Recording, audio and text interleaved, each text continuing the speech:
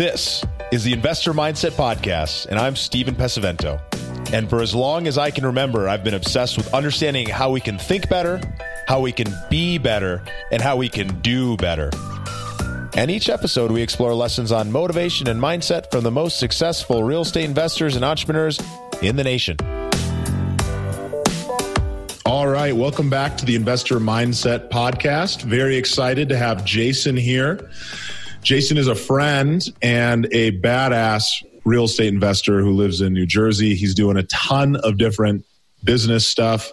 It's really incredible. Jason, thanks for being here. Stephen, thanks so much for having me. How are you? I am doing really well. I'm really excited to kind of dive in. Obviously, I know you, but you get to another level when you get to have somebody in front of the microphone. So Jason Yarusi is a real estate investor who runs multiple successful businesses. On the investing side, him and his wife focus on multifamily, flipping, moving houses.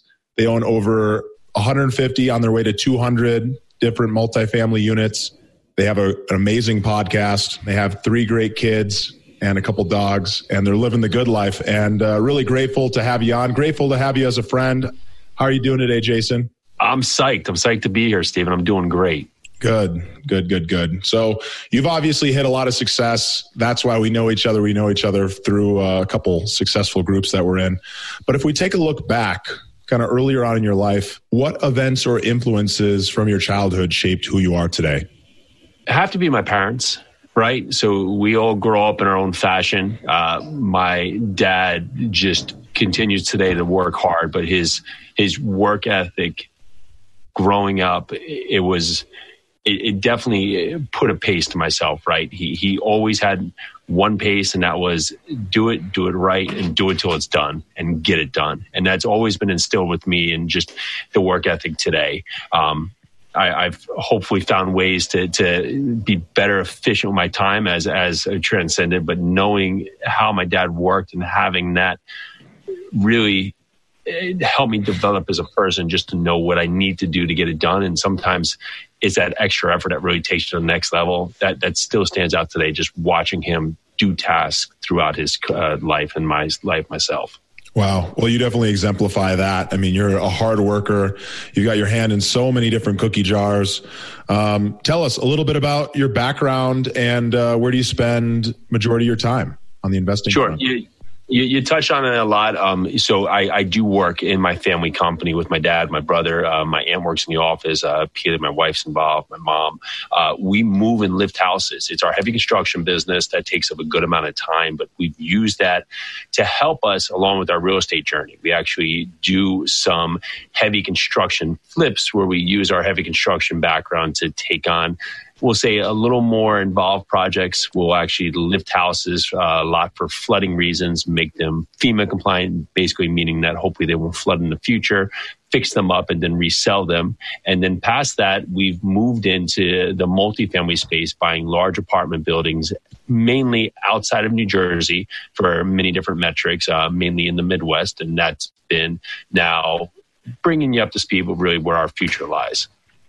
Yeah, that's awesome. Well, I know you from the house flipping side of it, and moving houses with your family.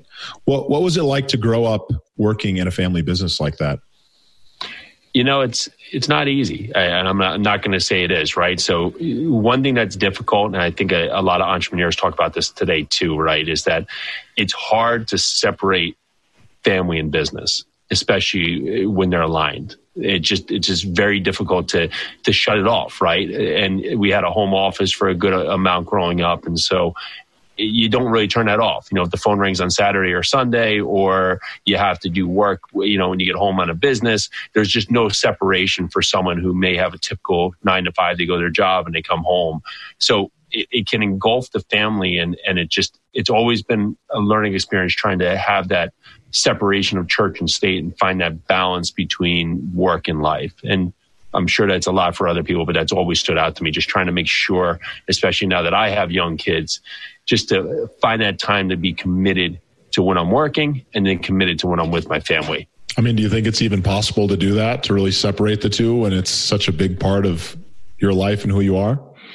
I don't think it's possible, but I think I can be I think I can be alert to make sure that I'm recognizing when it's happening. And that's what I've just been trying to make sure I'm present to understand what I'm doing, because there's just going to be time when I'm with family that I'll have to deal with business, and vice versa. When I'm doing with business, the great thing about having your own business and being an entrepreneur is I can deal with family. I didn't not deal, but had 2 sick young kids the other day, and it's my own business. I could take my time, be with the kids, give them the time they need. That sometimes is an added bonus to be able to do something like this. Yeah, absolutely. Well, you grew up around the family business.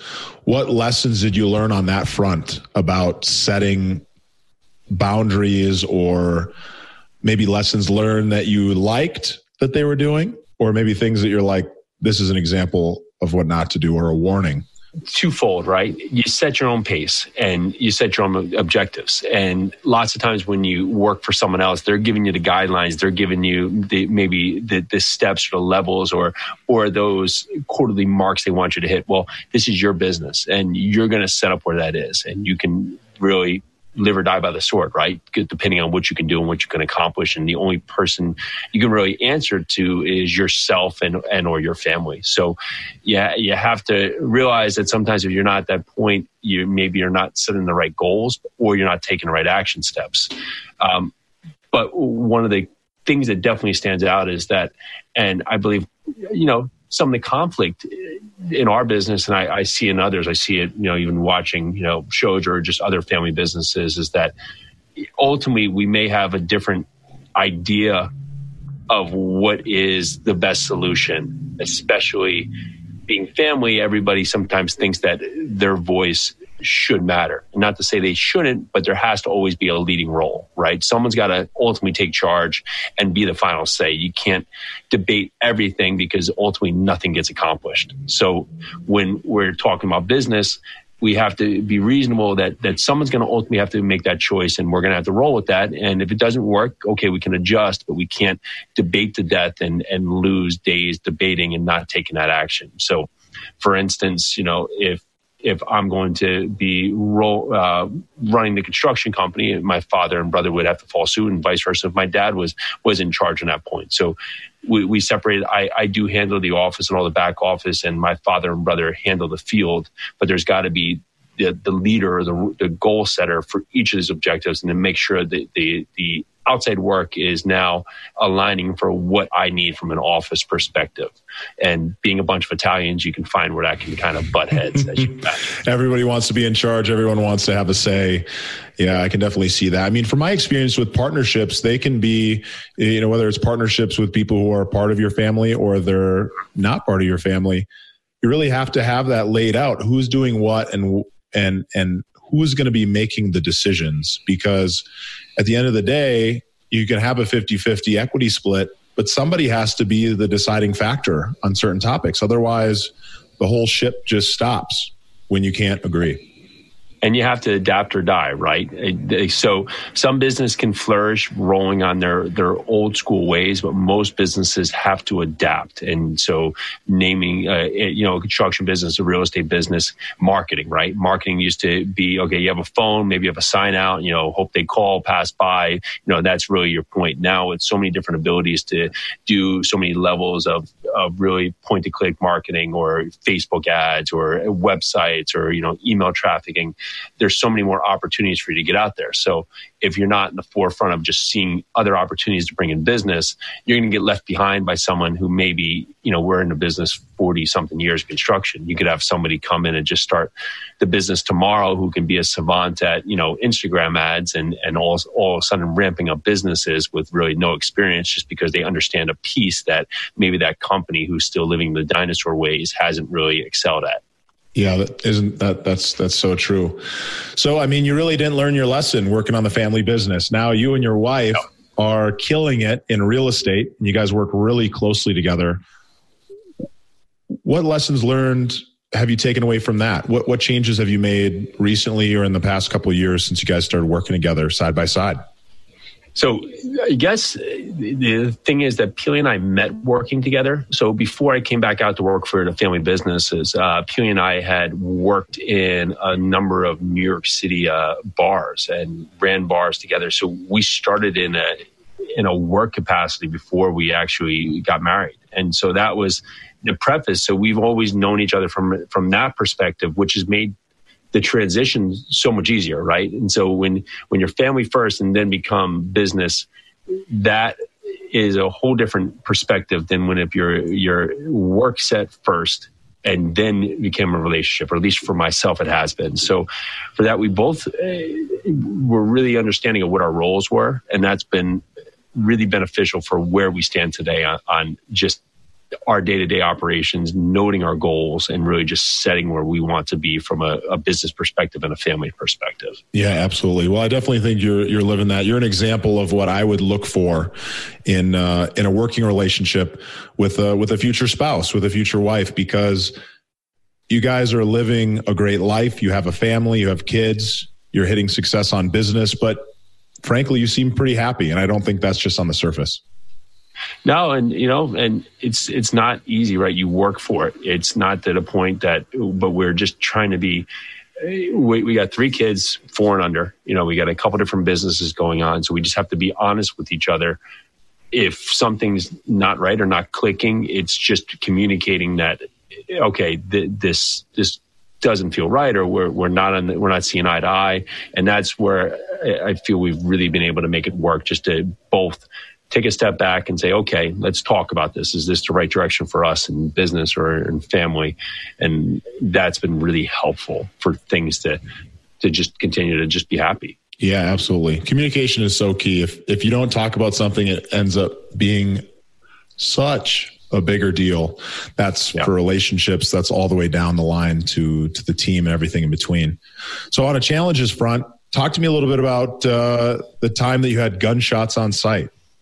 Sure. And, you had asked about a challenge, and this one popped out. It was actually, it was probably a year and a half ago. It was the first large multifamily property we purchased. And there is actually some surrounding buildings that were owned by the city. And everybody understands how city and government are not great landlords. And so the tenants there weren't really taking care of the property. The tenants were, of course, put in there and not really, we'll say, set up correctly, right? So for that, they were causing issues because the tenants that were there, or the people that were staying there, were not even actual tenants. They were just kind of hanging out. Well, this is not an area where we usually have gunshots, so it scared some of our tenants, started creating some just unsettling people for living in our building, just understandably. So we took action, and this is 1,000 miles away. And this is one of the points where we just said, okay, we need to make sure that our tenants are safe. And we ended up calling the city and getting in front of people and getting to the right person who would continue to set us up to the next person, really just calling up and getting kind of stonewalled at first, but just leaving a message like, we're worried someone's going to die in our property. And how quickly you say that, you get a call back. And one person passes to the next person. We ultimately got to the detective who handles the city properties. And we had at the time a unit that had just gone vacant that we were turning or renovating that backed up to face this building where there was really these incidents happening. So we offered up to the detective that they could use this unit to go in there and basically do our Columbo stakeout. So they went in there and did a stakeout over the course of 3 weeks, and were able to arrest about 10 people, which really cleaned up that building, put some action into the city so they could take some action. Really, they closed off a couple of these units. But the ultimate thing here is it just our building knew that we were there to take care of them, and that really it was going to be a safe environment, whatever we could do. We got some more lighting up there, and we just wanted them to know, because sometimes in real estate you get lost on just the income driver, but you have to realize that these are living beings in these properties, and you want to make this the best environment for these people to live, because it's ultimately going to help you, going to help your building, going to help your tenant, going to help their future and your future as well. Wow, what a serious incident. So, I mean, when you were back home and you heard about this incident happening, how did you know what to do in that situation? How did you know how to solve this problem? I didn't. I just took action. I just said, the management company said we were going to call, this other agency. They're not getting back to us. And I said, all right, well, I'm just going to start calling everybody. And so the management company was trying. They were calling some higher ups over at one of the government agencies and was not getting a response. So I just went on a website and started calling people out of the blue who were head of housing. And you make enough calls, you finally you start getting callbacks, and then explain the situation, and people get it, right? If you're not calling up accusing or being a jerk or being angry, and you're just explaining the situation and saying you need help, generally people are more open to give you guidance. And we got guidance, and that guidance continued. And it wasn't like the one person said, "I'll help you." It was probably 7 to 8 calls to get to the detective, to get to the stakeout, to get to the point, set that up. But it was really the key to being persistent throughout it that got us to the ultimate result. Yeah, that seems to be a common theme when I'm talking to people who are extremely successful. Is that something you think that you live by? Oh yeah, you're going to hear no a lot more, right? You're always going to hear no. But it always sometimes takes one yes, right? So I just took one yes to a guy come out there and do stakeouts after we got, "No, I can't help you. No, I'm not the right person. I'm not sure who you should call. No, I won't. I don't know if this is going to be something you can put together. Okay, well, who else can I talk to?" And so it's generally that point of the no is going to happen, but you need how many no's to get to a yes. When did you first realize that you just don't give up on things like that? Was this something that's kind of a recent discovery? You read a book, you talked to somebody, or is this something that you can remember back, as far as your childhood? I've been like this for a long time. And so my office can attest, because they'll tell me lots of times, "Oh, I just can't get this answer." And I'll be like, "Why not?" And I ultimately get to the why, and then we'll figure out a solution and figure out why they can't. And we'll have that answer generally within an hour. So it's always something of the point of just finding out what's stopping you from getting that answer and just pushing on to those next steps to get there. Yeah. Usually it's just that people haven't asked that question why enough times. What are you really trying to get after? What are you trying to do? Yeah. So you're just like so many other people that are very successful. You're doing about 20 million different things. You're running a business where you're lifting houses. Don't you own a piece of a brewery? I do. Yep. You're and a restaurant. Flipping houses. You're wholesaling. You own multifamily. You're doing all these things. I mean, how do you deal with that without, just hitting complete overwhelm? So continuing to get rid of things that you're not being good at, in terms of, so flipping, we've honed down our approach to be secular. Wholesaling, we frequently have stopped doing it on a lot of approach just because it wasn't our best use of time. We've moved more into multifamily because that is a bigger strength for us and we have better systems. And then for the construction, just continue to create systems and roles so it can perform well without us being, the cog in the wheel that's really holding everything up. And that was a big reason why multifamily has been so successful for us, is that we can be very successful running our construction projects, but sometimes the biggest hindrance is when you're in the way or you're doing a role or you're too busy. So the multifamily has allowed us, when we're investing 1,000 miles away, to set up systems that I can allow other people to do what they're good at, and really just, I don't want to say puppeteer, but run the asset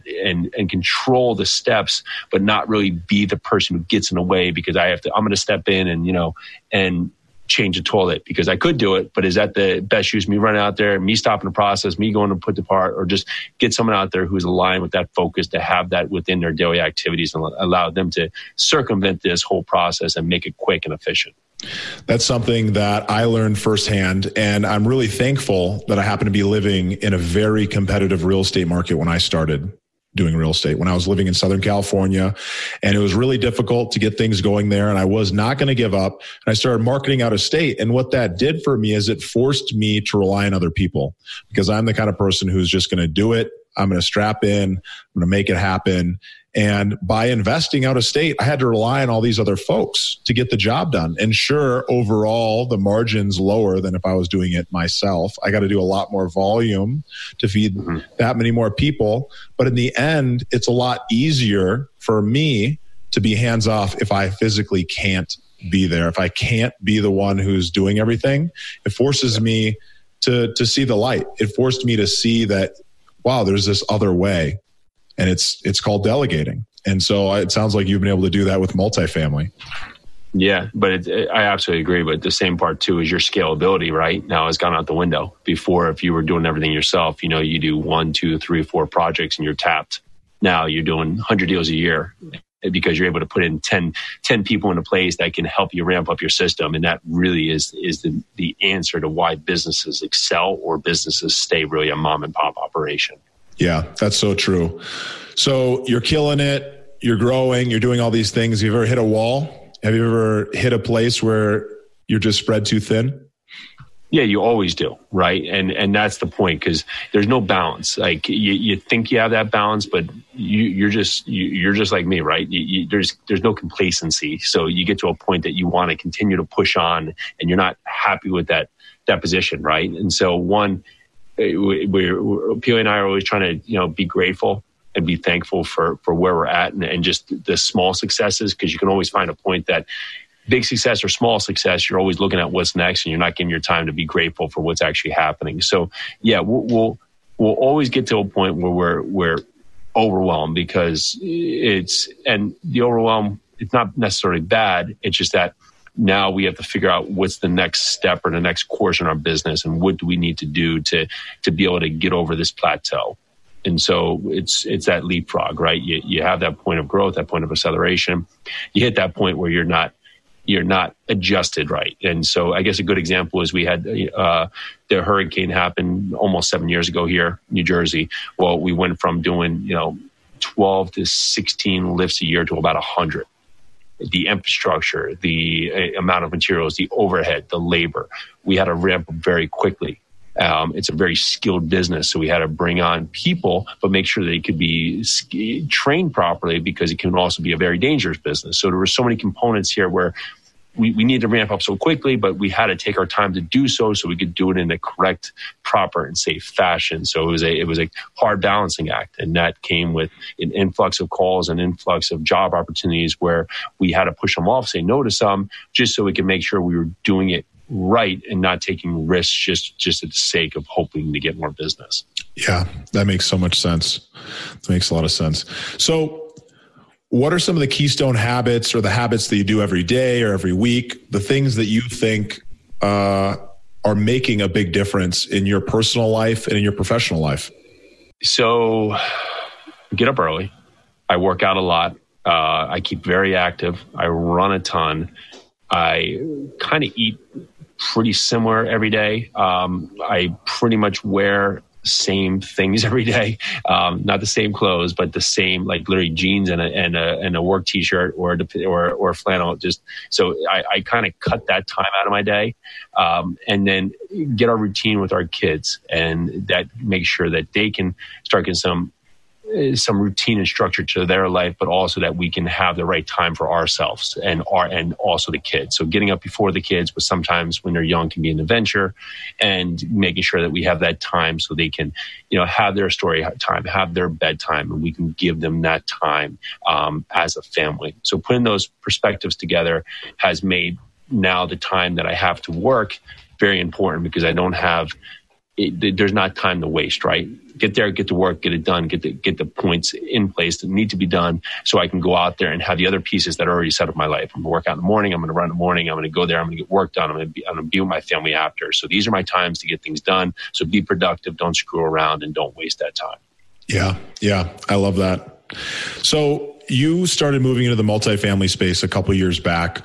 What was the driver? What was the driving factor that said, hey, you know what? I've been killing it, flipping houses, renovating houses, moving houses.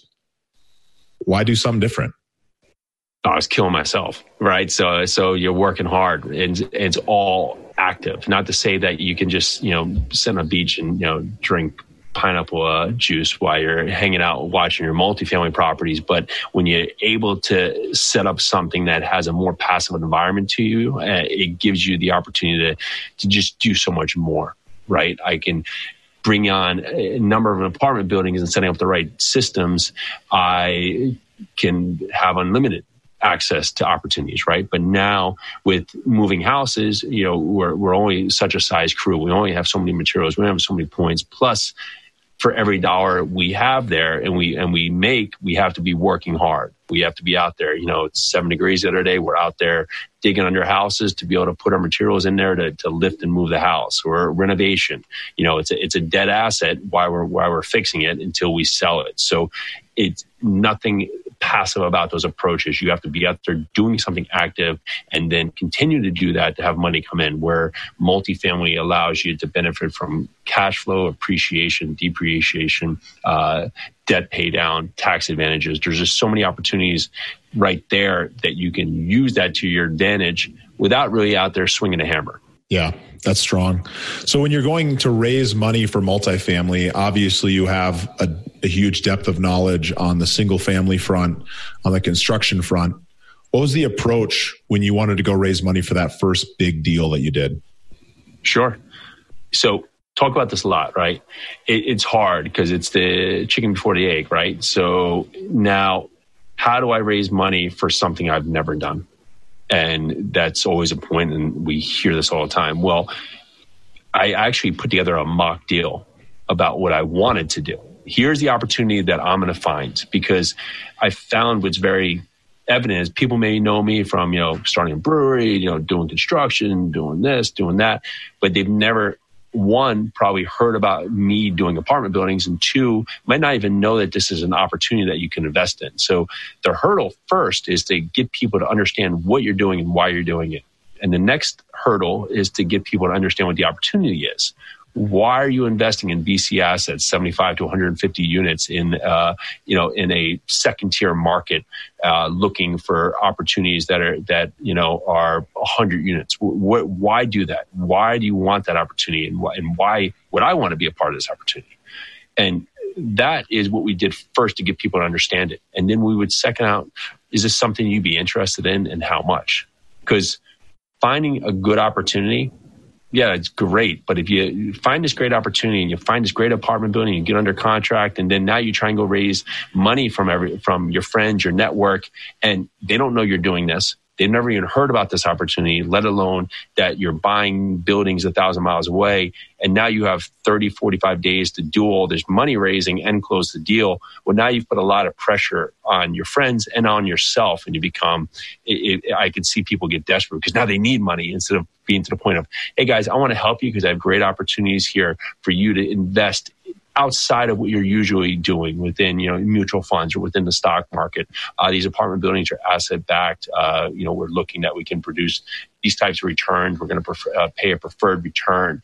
This is the kind of building we're looking for, garden style apartment buildings, in the Midwest, in these markets. We've chosen these markets based on these growth metrics, these population, these job metrics. And we're going to be using third-party management who's very versed in this type of asset. They have 5,000 units under management. So that's why we've chosen this field, and we feel we can be very successful. Is this something you'd like to talk more about? Okay, great. Well, the opportunity would be producing, 10% cash and cash return. Ideally, we'd be looking for something that hits a 15% IRR over a 5 to 7 year hold period. And we'd go down that talk track with people and engage what kind of investment they would be looking to put in. And so now I've done all that homework. So 6, 7, 5, 12 months later, whatever it is, I now find this opportunity and I go, hey, Joey or Betty, remember we talked about this before? Well, I do have this opportunity. Are you still interested to talk more? And we've been able to raise money very quickly because we already did the homework up front, instead of just having that deal and I say, hey, Betty, I got this deal. I need money by next week. And now we got to get to this point and you don't understand it. But, but hey, that it was very easiest to do the first approach. That is so powerful right there, because I'll admit I've hit success, on the single family front. We've grown really fast, but I see this amazing opportunity in commercial real estate, in going bigger and going after bigger deals and taking on new opportunities. Why? Because I've surrounded myself with people who are doing bigger things. And I realize, oh, well, if he can do it, I can do it. And that's how I saw it when I came into the single family space originally. Yep. But there's still that limiting belief. There's still that little feeling of, well, what are other people going to think? Are they going to take me serious? Are they going to believe that we're going to be able to hit success? Are they going to even understand it? How do I go about having that conversation? And then the confidence to go and put the deal under contract to know that the capital's there. And so by putting together that mock deal, that's really strong, because not only does it give you a chance to have that conversation many, many times before you really need to, but you're pre-qualifying a number of folks. You're introducing it so that that idea is kind of planted in their head for, could be months, it could be many, many years down the line when they're at a point where they're ready to see that this is an opportunity. This is not a request. Yeah. And we do that for everything. The opportunity is the last thing, right? We find our market, we find our star markets, we find our teams, we find our lenders, we find our insurance people, we find everybody, because I want to know what's available to me when I do find that opportunity. And say a lender, right? A lender may have a checklist of 3 items they want from you when you're under contract, or 150. You don't know what it is. You also don't know what's going to be the best loan until you find the loan opportunities that are available. So if you get to the point where you have all that information, well, then now the opportunity is easy, because now I have the opportunity, but I know all the pieces that are already available to me. And now I can be very prepared to make this investment really successful for all of our investors. Yeah, you make it sound so easy. And I guess at the end of the day, it's just about taking action and doing it. And then it actually is easy. Absolutely. So let's jump into the last segment of our show, the growth rapid fire questions. They're actually not that rapid, but tell me, what's a book that's impacted your life the most, or one that you're the most excited about right now? Yeah, oh man. So just listen to David Goggins, Can't Hurt Me. Badass book, really badass book. Just, if you're going to say can't, listen to this guy's story and then say can't, because it's that good. And he's been through just more things than you possibly can put on your brain. But he's got a story, and if you listen to the through line, it's super powerful. I need to add that book to my reading list. I heard him speak on James Altucher's podcast. I know he's been on a number of them recently, but wow, he was inspiring. This guy, Navy SEAL, pull-up world record holder, has done all these crazy races. And no matter what, you think, I don't even want to do half of what he's doing. And he just keeps on going. Yeah, but listen to his childhood. He had one of the hardest childhoods a child could have, and he persevered. That's awesome. So on the purpose front, why do you do what you do? So many different levels, right? So we keep finding that we keep finding new ways that we can, create just goals for our family and create a lifestyle that can be passed down from our family for generations. And that's been important. But also now just continuing to give back, just like yourself, we started a podcast, we started a meetup, just really just give back, we learn, and we find so much value in just helping others. And it can be great, right? Because you help others, but you don't realize it's helping you at the same time, because you're finding ways to really get out there and talk to more people and be more expressive and just really open yourself out. So it's a give take to just finding where we can grow our family to just have everything that life can afford, but also give back as much as we can. That's where you really find a lot of value. Give first, guys. That's the biggest thing. I keep seeing this everywhere I go. The most successful people, when they hit success, they make a bunch of money. All of a sudden, they start realizing it's really about what are you able to do for other people.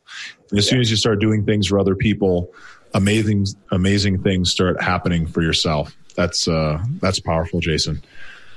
Who is a mentor that's inspired you to live your best life every day? There's a good number of people that I can talk to or talk about. So there's a friend's dad. My friend passed away in a horrific boat accident when he was 13, and I've stayed friends with his dad. It was some time away, but just watching how he continued to just be the man he was and just be successful in his business, but still do everything he could to just take care of his family and put his family in the best light. He had 2 other younger kids, his wife. It was just very powerful to watch, and being able to now talk with him today. We talk every couple of weeks. It just gives so much. It just grounds you, right? It just grounds you, because he had this event that happened that could have changed everything. And in many ways it did. But for him to be able to find the good in everything that happened, and the good with the time that he had with Ben, it just powerful. And it just continues to show me why I got to appreciate everything you have, because it can quickly change. Wow. That's really powerful. I mean, life is only but a moment, so we better live it the best we can every day. Yep. And on that note, where can people find out more about you? Sure. You can go to our site, yarusiholdings.com, YARUSI holdings.com. You can find our podcast on our site. Reach out to us, say hello. That's awesome. Definitely go check out the REI Foundation podcast. Amazing stuff there. If you happen to be in the Jersey area, there's a great meetup event. And if you're looking to invest in multifamily, Jason's the kind of guy you want to be close to. So thank you so much for spending time with us today. Jason, thanks for sharing your story, and thanks for being a great friend. Thanks, Stephen. This is awesome. Thank you. Thank you for listening to the Investor Mindset Podcast. If you like what you heard, make sure to rate, review, subscribe, and share it with a friend. Head over to theinvestormindset.com to join the Insider Club, where we share tools and strategies from the top investors and entrepreneurs on how to take it to the next level.